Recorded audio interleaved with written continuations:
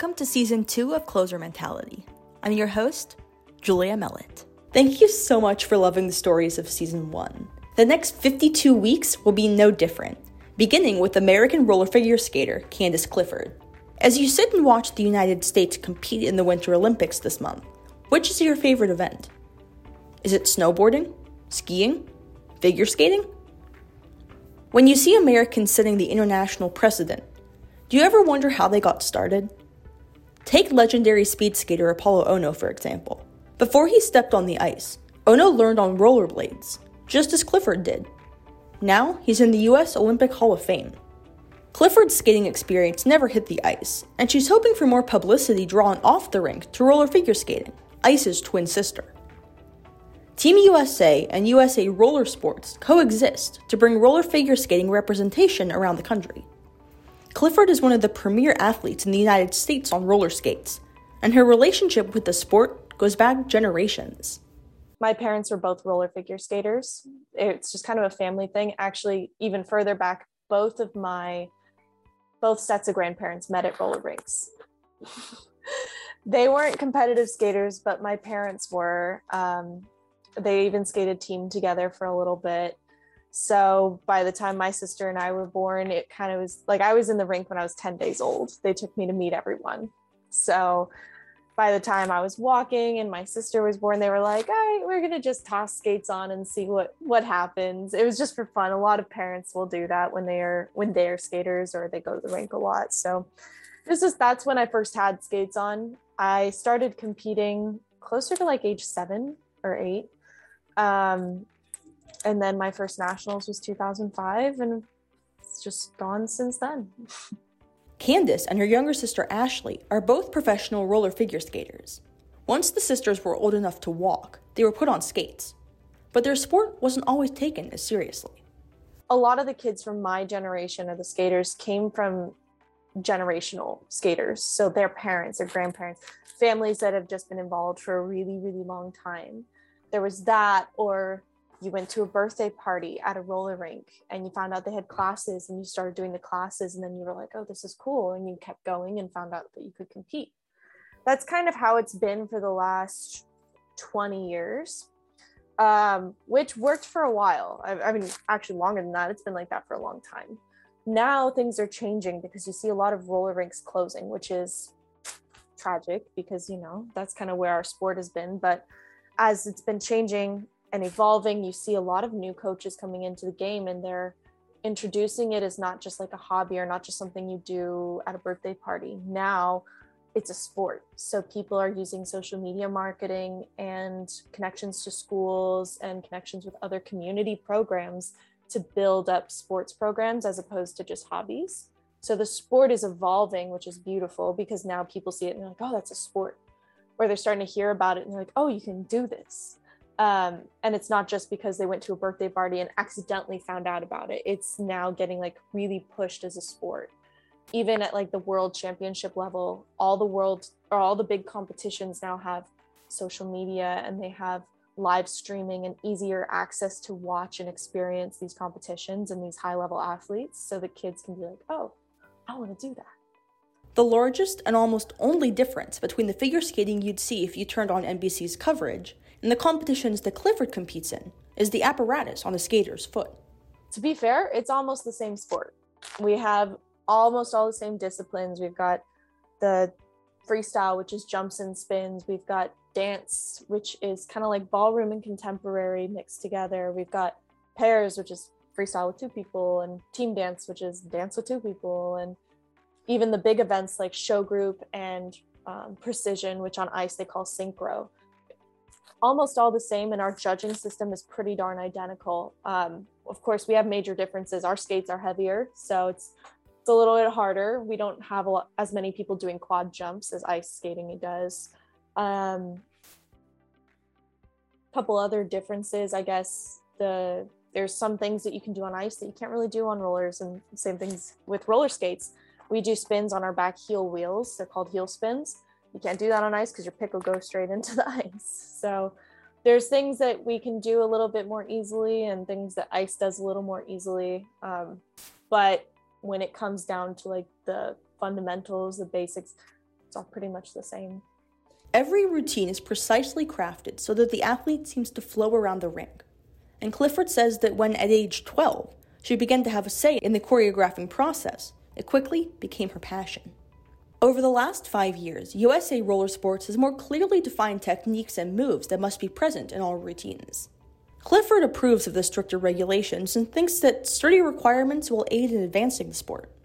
It has actually changed significantly in the last 5 years. With a lot of programs in the past, it was kind of just your creative mind and whatever you could come up with. We didn't have a lot of requirements or things that you had to do. And now things have changed completely. So for example, I do dance, which is like ballroom on skates. It's primarily footwork based, edges, really good control over your skate. When it comes to every single turn we do though, they're all perfectly crafted to make the routine. So a footwork sequence, for example, has to have 10 turns, totally different turns, 5 on each foot. It has to be between a rocker, counter, bracket, and a traveling or a loop. And you have to just spread them out throughout the footwork very evenly, balanced with 3 body movements and other steps for speed. But they have all these rules now. So now, as opposed to the past where it's just kind of like, whatever you come up with. Now it's like, oh, we have this structure. And now you have to be creative within the structure. And a lot of coaches don't like these changes because they think it's too confining. But it's really just like, here's a blueprint, go be creative. And especially with mandatory body movements, now you see people getting really creative. And anytime I go to a competition, I see body movements I've never seen before. I see people doing very unique just positions for creativity, and it's really cool. So now that we have all this structure, it's a little different. But in the past, especially like when I was a kid, it was really just whatever your creative brain came up with. When Clifford was 19, Team USA found her. She began competing in national and international competitions for Team USA, and her passion for roller skating grew. The first time I made it on Team USA was in 2015. It was my first World Championships. I qualified in an event called Quartet, which is 4 people, quartet. And the whole point of the event is really like to skate in sync with these 4 people. You do some tricks and lifts, but the whole thing is just you move as a unit and you're shifting in positions and keeping this quad unit together really nicely. So I did that back in 2015. We were actually the first quartet to go to Worlds because it was a brand new event at the time. And it was a really fun experience. And then I made the world team again in 2017 and 2019, and we'll see then. But I also now go to more than just world championships. I was just at a competition in Florida called America's Cup, which is a Pan-American competition that I've been attending for like the last 6 years, give or take. And then a couple others I've gone to just as a representative of the United States. So it wasn't until 2015 though that I was like, when you make the team, you get the bio on the Team USA page and you get to fill out all that, which mine is vastly out of date. I think it still says like I had just graduated high school or something, and it needs an update, but it's still cool that it's there. I think our team did okay. So it was the first time anyone had done quartet in the United States. It was a brand new event. And I was skating with my sister and these 2 other sisters from our rink. So 2 sisters. We did a Romeo Juliet thing, which was very ironic and funny. It's 2 households. But we had been training for most of the year, just getting used to what quartet was and trying to figure it out based off the few videos of it that existed and the rules. And it was really kind of not really a guessing game, but just like, we hope this looks good and we hope this works. And we trained pretty hard for it. We ended up 11th out of, I want to say like 32. So we didn't do too bad, but it was definitely a learning experience. And we only got to do quartet for 1 year because one of our girls, we pulled her out of retirement and she was like, you get 1 year for me. And we're like, okay, 1 year's good enough. And we went to Worlds with it. So it was good. But yeah, it was a learning experience. I think we were prepared, but we definitely, like, if we kept going, we would have had so much to learn. And quartet in the last 11 years, 12 years, or sorry, 5 or 6 years has changed drastically. So it would have taken a whole other level to keep going in quartet, but we're happy with what we did. And I'm happy to hopefully one day be like teaching a quartet and get another quartet to go to Worlds, because it is a really fun event. So much more fun when you're out there with other people sometimes, as opposed to just you and all the eyes on you. You're there with like teammates, and it's a unique experience. I really miss it. When you get to travel and be part of representing your country, it's just a different experience. It's really unique, and it's really cool. It doesn't matter how good or terrible you do at the World Championships. It's the experience of going there, representing, getting to see how other people do things. It's unlike anything else in the States. It's really cool. So what goes into crafting the perfect routine? What happens before the choreography? Clifford says that she can tell the first time she listens to a piece of music that it's going to work. For me, when I find the music that I'm like, yes, I get like goosebumps. And like I can, as a choreographer, I can say, okay, this is where this is, this is where this is. And like you can actually, like for me, I can visualize the routine the way I want it. It's the same when I'm looking for music for like my athletes. I'll listen and I'm like, okay, this is the perfect time for this thing. This builds up to this, so this would be perfect for there. And it's kind of like a puzzle. And it's good music when you can put that puzzle together. It's the right length of time. You only have to do minimal cutting, or you can just visualize how it's going to happen. But for me, like when I'm picking my personal stuff, I'm like, I get the goosebumps. I get the chills, and I see the performance in my head, and I'm like, that's the one. That's the one. For dance, specifically what I do, we have 2 routines that we have every year. So the first one is a style dance, which they actually do give us a specific style of music and a tempo that we need to include in the routine. That tempo is specific for a pattern. So we all have our own unique routines. Everything's a little bit different, but all of us will have one pattern that is exactly the same.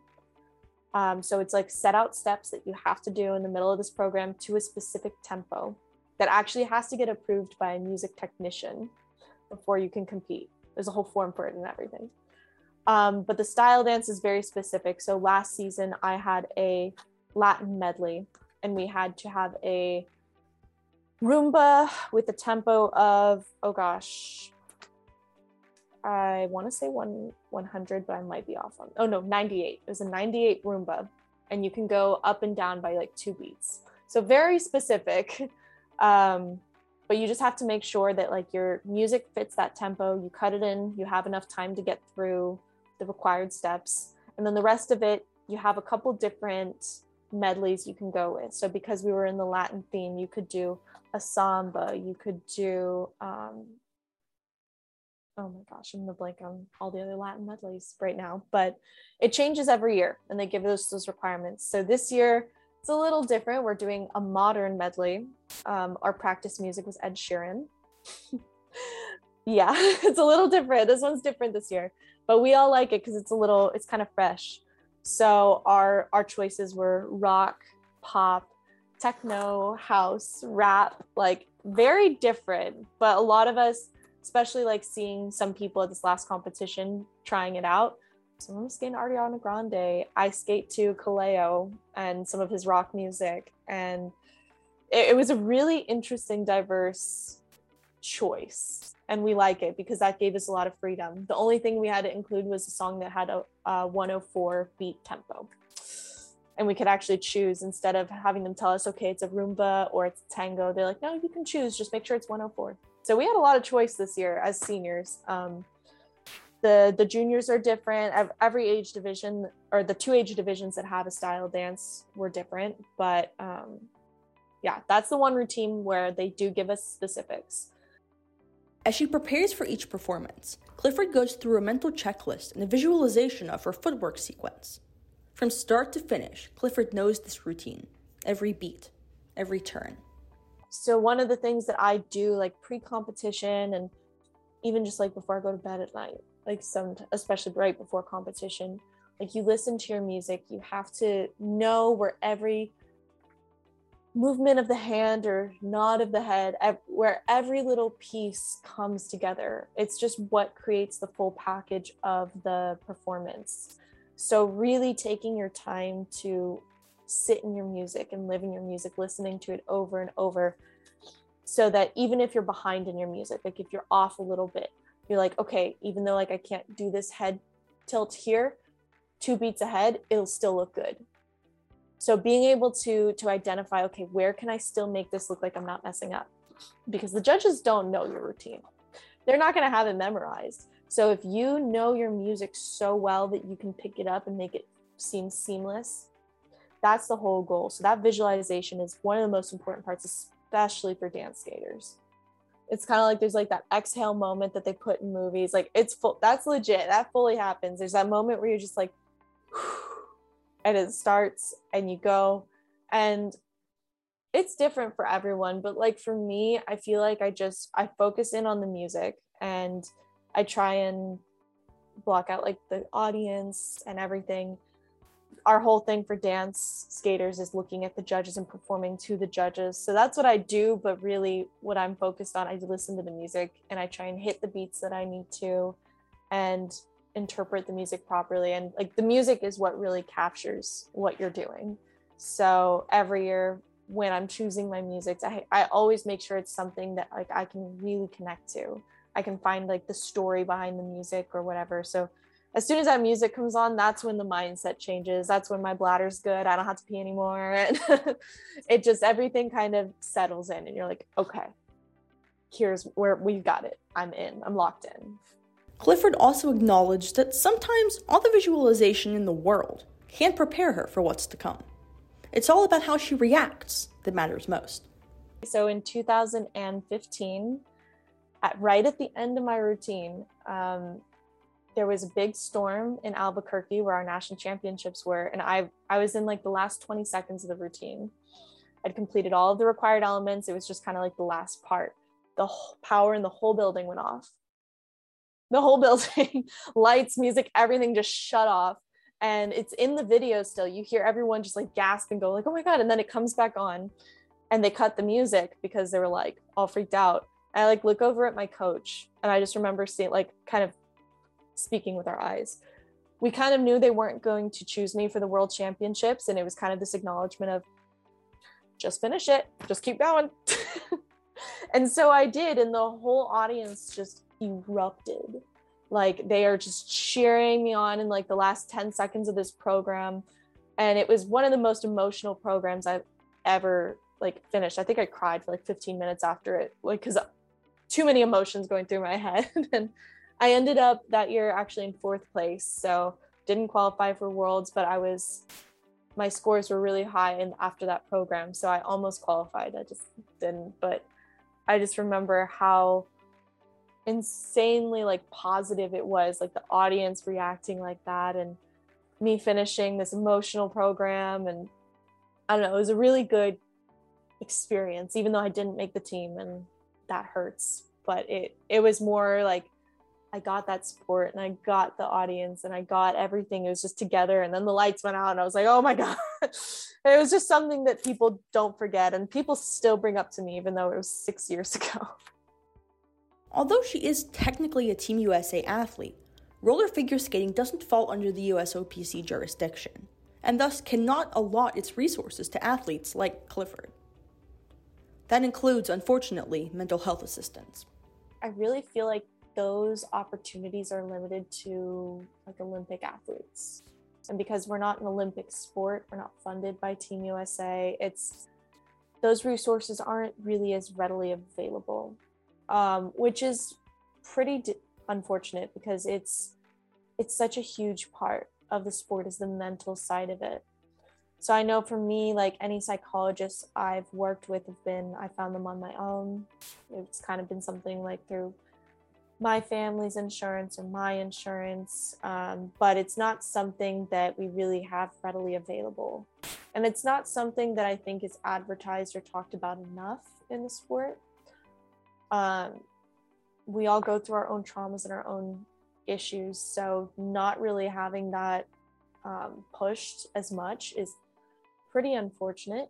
I see a lot of coaches that are really trying to change this. And even if it's not like directly sponsored to Team USA, because we're not Olympics, coaches are trying to talk more to their kids about this, or they're trying to set them up with therapists or trained professionals. Actually, the team that I was just training with before this competition, they're from Brazil, and they have someone traveling with them that sits down and talks to the kids. She doesn't teach them on skates or anything. She's there to sit down and talk to them between lessons and do like one-on-one psychology appointments. And I thought that was the most incredible thing, because you can train as hard as you want. You can work hard and hard and hard, but if you're not training up here in your head as well, there's so many things that can get in your way. And there's so many things that even the most trained and ready athlete can go wrong up there. Unfortunately, she's speaking about herself. When she was desperately trying to make a name for herself in the sport early on, Clifford suddenly found herself yearning to be different. The old version of her wasn't the persona she wanted to bring to Team USA. Growing up, I was always a bit more muscular of a skater. Figure skating, I mean, just because this is a cardio-based sport, it's like running. A lot of athletes are a lot smaller. And that's not because they all starve themselves. This is a cardio-based sport, so the top athletes train a lot. We go through a lot of cardio. We eat a lot. But in the end, because you're doing so much cardiovascular work, you really do slim down. We are leaner athletes.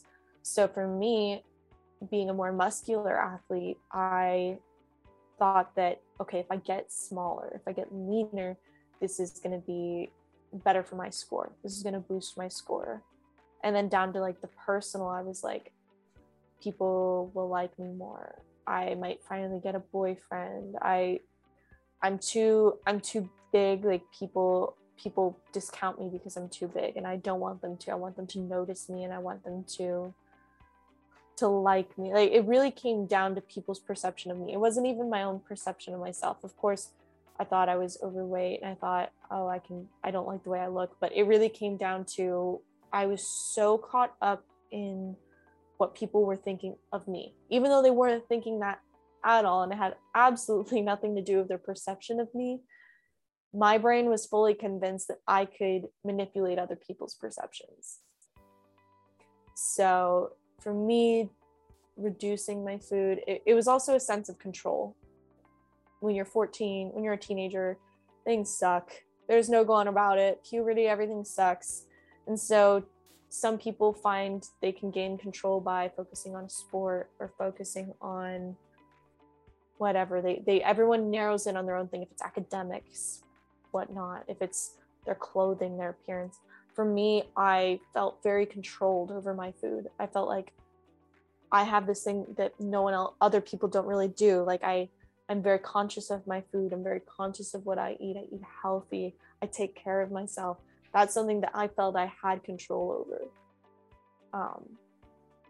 So that was a big thing as well. But it really was just solving the perception thing. She tried to be quicker, thinner, and have the, quote, figure skater physique. In doing that, disordered eating came knocking, and it threatened not only her athletic career, but also her life. So I was only about 13 or 14 at the time. I was a freshman in high school.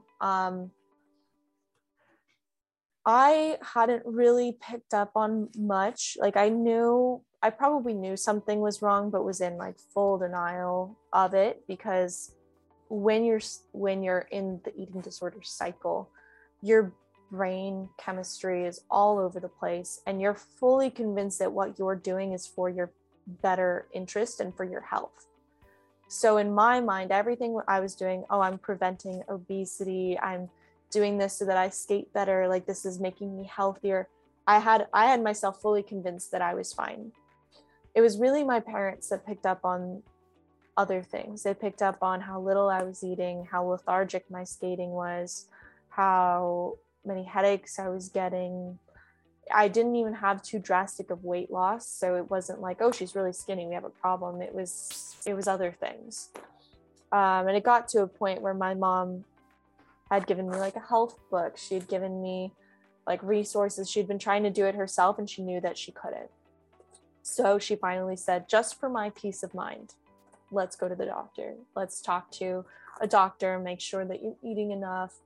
And me being stubborn and thinking I was like totally fine, I was like, yeah, sure, I'll prove to you that I'm taking care of myself, because that's what I think I'm doing.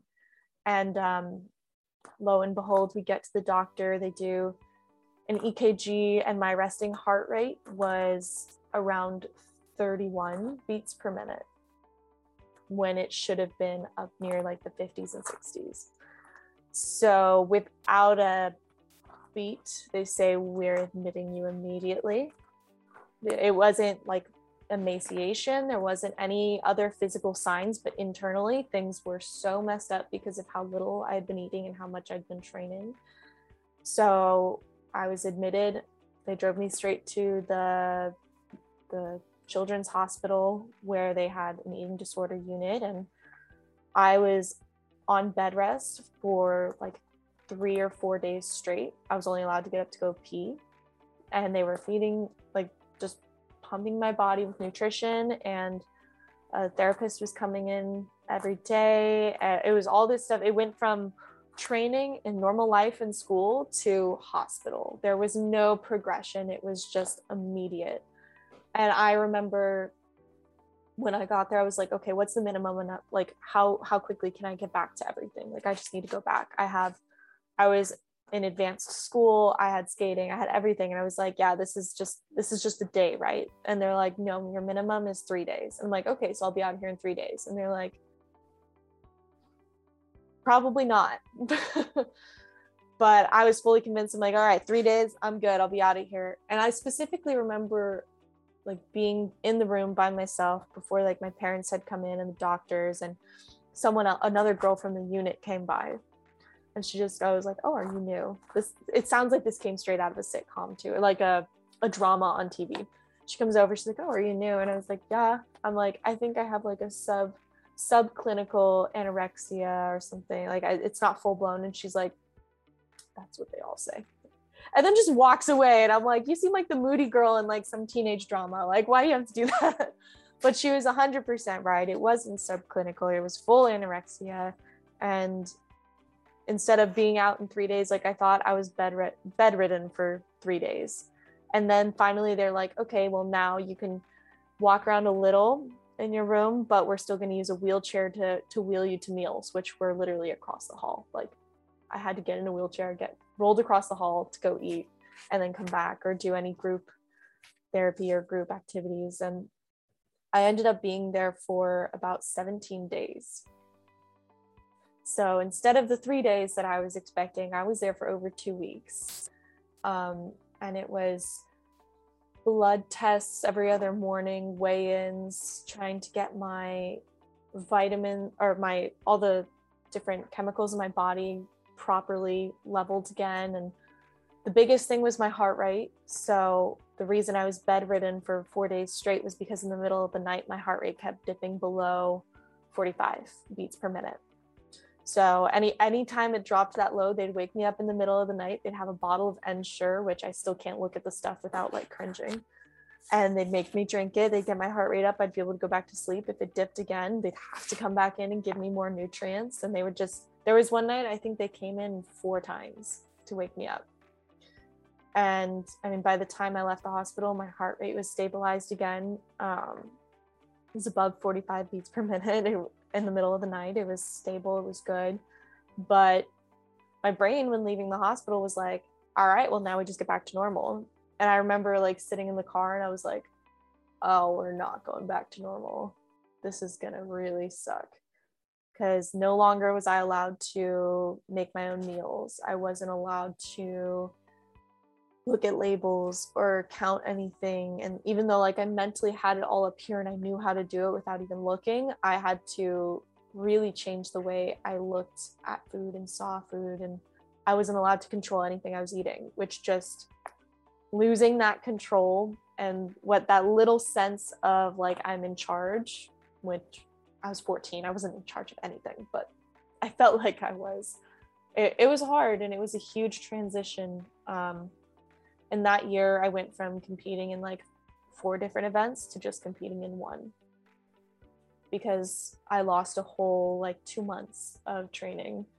And it was heartbreaking to go to nationals in my event. I still skated all right, but I went and I got to just watch the other events I was going to compete in and not compete in them, and had to make some decisions and quit certain events and just focus on my health for a while. And it just wasn't easy. It was really hard, but I had such a good support system around me that was helping me get through it.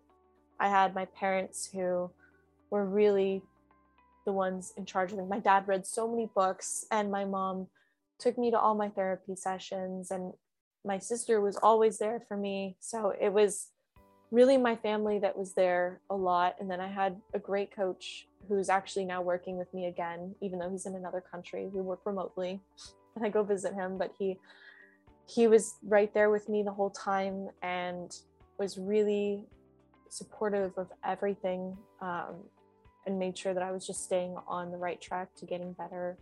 So it took a long time, and I was in therapy from freshman year all the way through senior year of high school, talking with just different people about where this all stemmed from and where it came from, and these feelings of inadequacy and things like that. And it wasn't like one real main source. It wasn't like, this is the problem and get rid of it and you're healthy. It was like my misrepresentation in my mind of so many different things, of parents' approval and peers' approval, and just this pressure on myself that like nobody would fully accept me if I wasn't absolutely perfect, if I wasn't winning everything, I wasn't valid. And there was so much to it that took years of digesting, that even now there's still some times that I'm like, why did you just think that? Or like, why are we here? We have step back. Where did that come from? Or where is this stress coming from? And it's a never ending battle. And especially with the disorder side, that voice in your head never fully goes away. That Ed comes back and tries to talk to you or tell you things, and you're like, oh, you're still here. Love that. But it's not just ignoring it, it's kind of acknowledging why it's still there, to move past it and be stronger than it. But yeah, I'm doing a lot better now.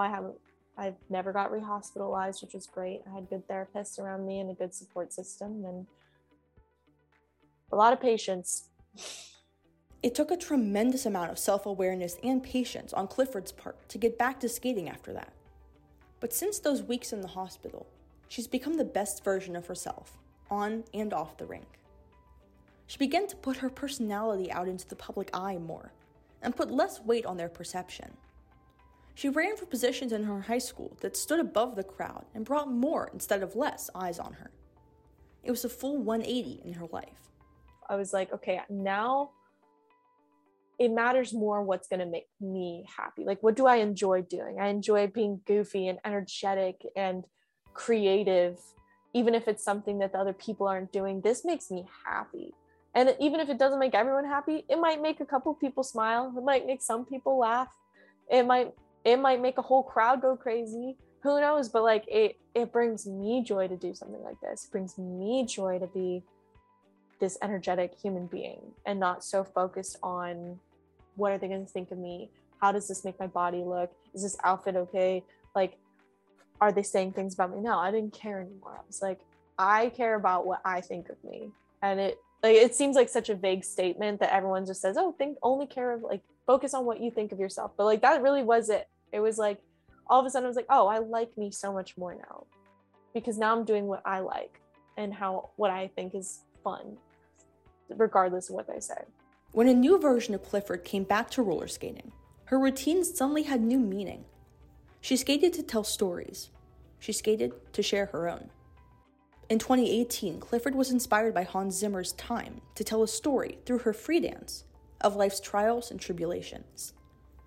She set out to transform the rink into a mechanism for conversation, and it worked. We cut the music up and we created this story, because the music's called Time, about like going through life. So we started the routine kind of playful, innocent, and then it just progresses through heartbreak and work and what is it life like. We had this whole story that we constructed behind it, And some people like watching the routine, they're like, oh, I fully get it. Like, this is amazing. It's really cool. Like, this is different. And a lot of people were less inclined there and they were like, I don't get it. It's weird. So we're like, okay, let's make this really straightforward. And I wrote this poem. And my coach at the time, we had her father do the voiceover for it because he's got an incredible speaking voice. He used to be an announcer at nationals for years. So even on top of him having a great voice, everyone at the national championships knew that voice because we all grew up hearing it. So it was something that just became this really special project that was more than just, oh, cool music, I like it, I connect, let's go. Like, it really became a whole artistic piece. I've yet to do anything as I guess I've done very artistic programs since then, but that one was just so much extra that we did with the voiceover and the poem and everything. But that was definitely a more unique project on my end, and I still love that routine. It's one of my favorites. Life. Where does this begin?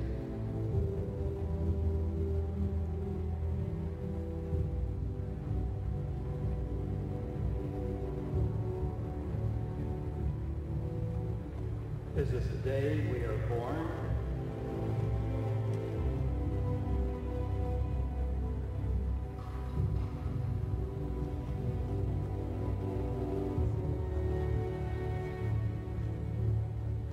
For the day our minds awake.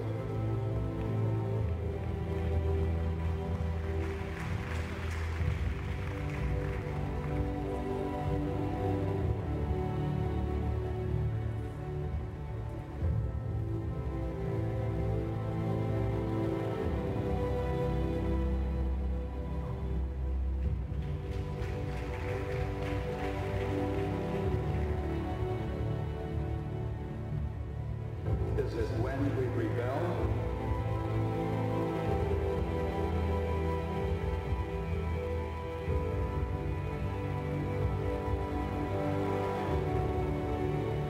Or when we face our mistakes?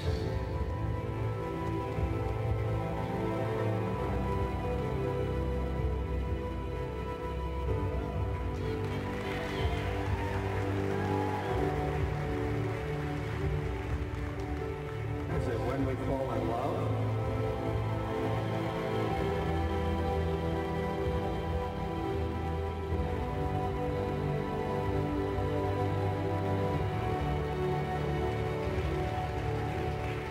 Or when our heart fades?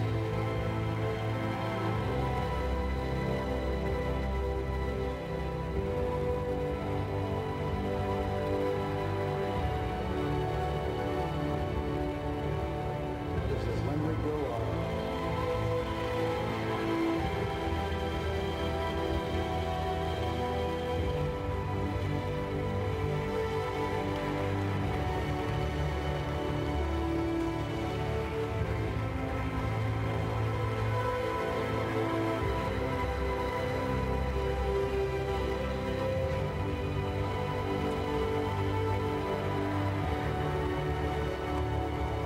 Or when our bodies begin to break.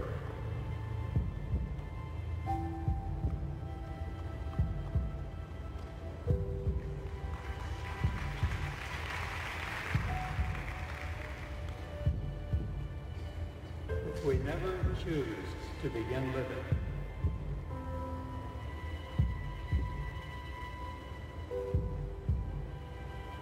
did we ever truly live?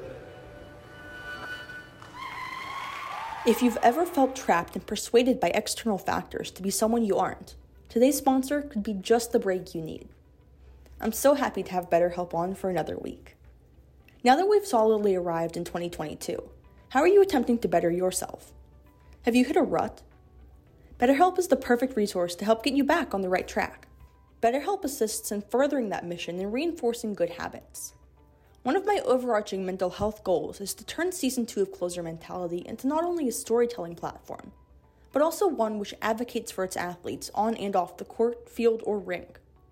I don't take these episodes lightly, and sometimes there's no other way to tell these stories without working through heavy topics like self-harm, depression, and anxiety. One of the best ways to reach your 2022 goals, even those which may seem insurmountable, is to follow through on healthy mental health habits by working with a licensed therapist. Now I'm bringing that option to you, the listeners.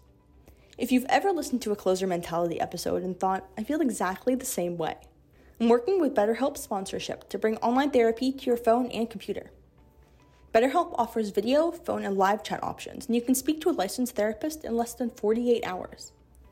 BetterHelp will assess your needs and match you with your own licensed professional therapist.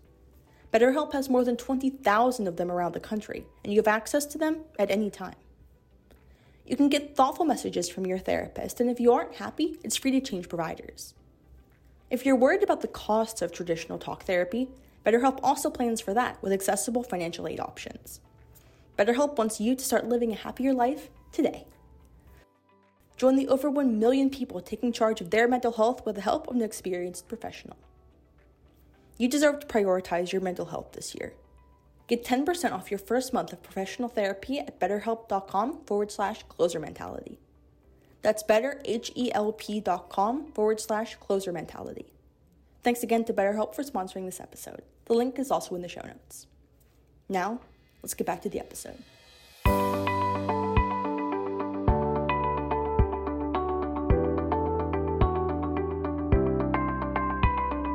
As the decade anniversary of her hospitalization rolls around in March, Clifford is not only maintaining her positive mindset, but she's building off of it. She has a full year of competitions ahead of her in 2022, and she's going into another season feeling renewed. You can follow Candice's mental and physical journey through roller figure skating on Instagram at CandiceJoe and Closer Mentality at CloserMental.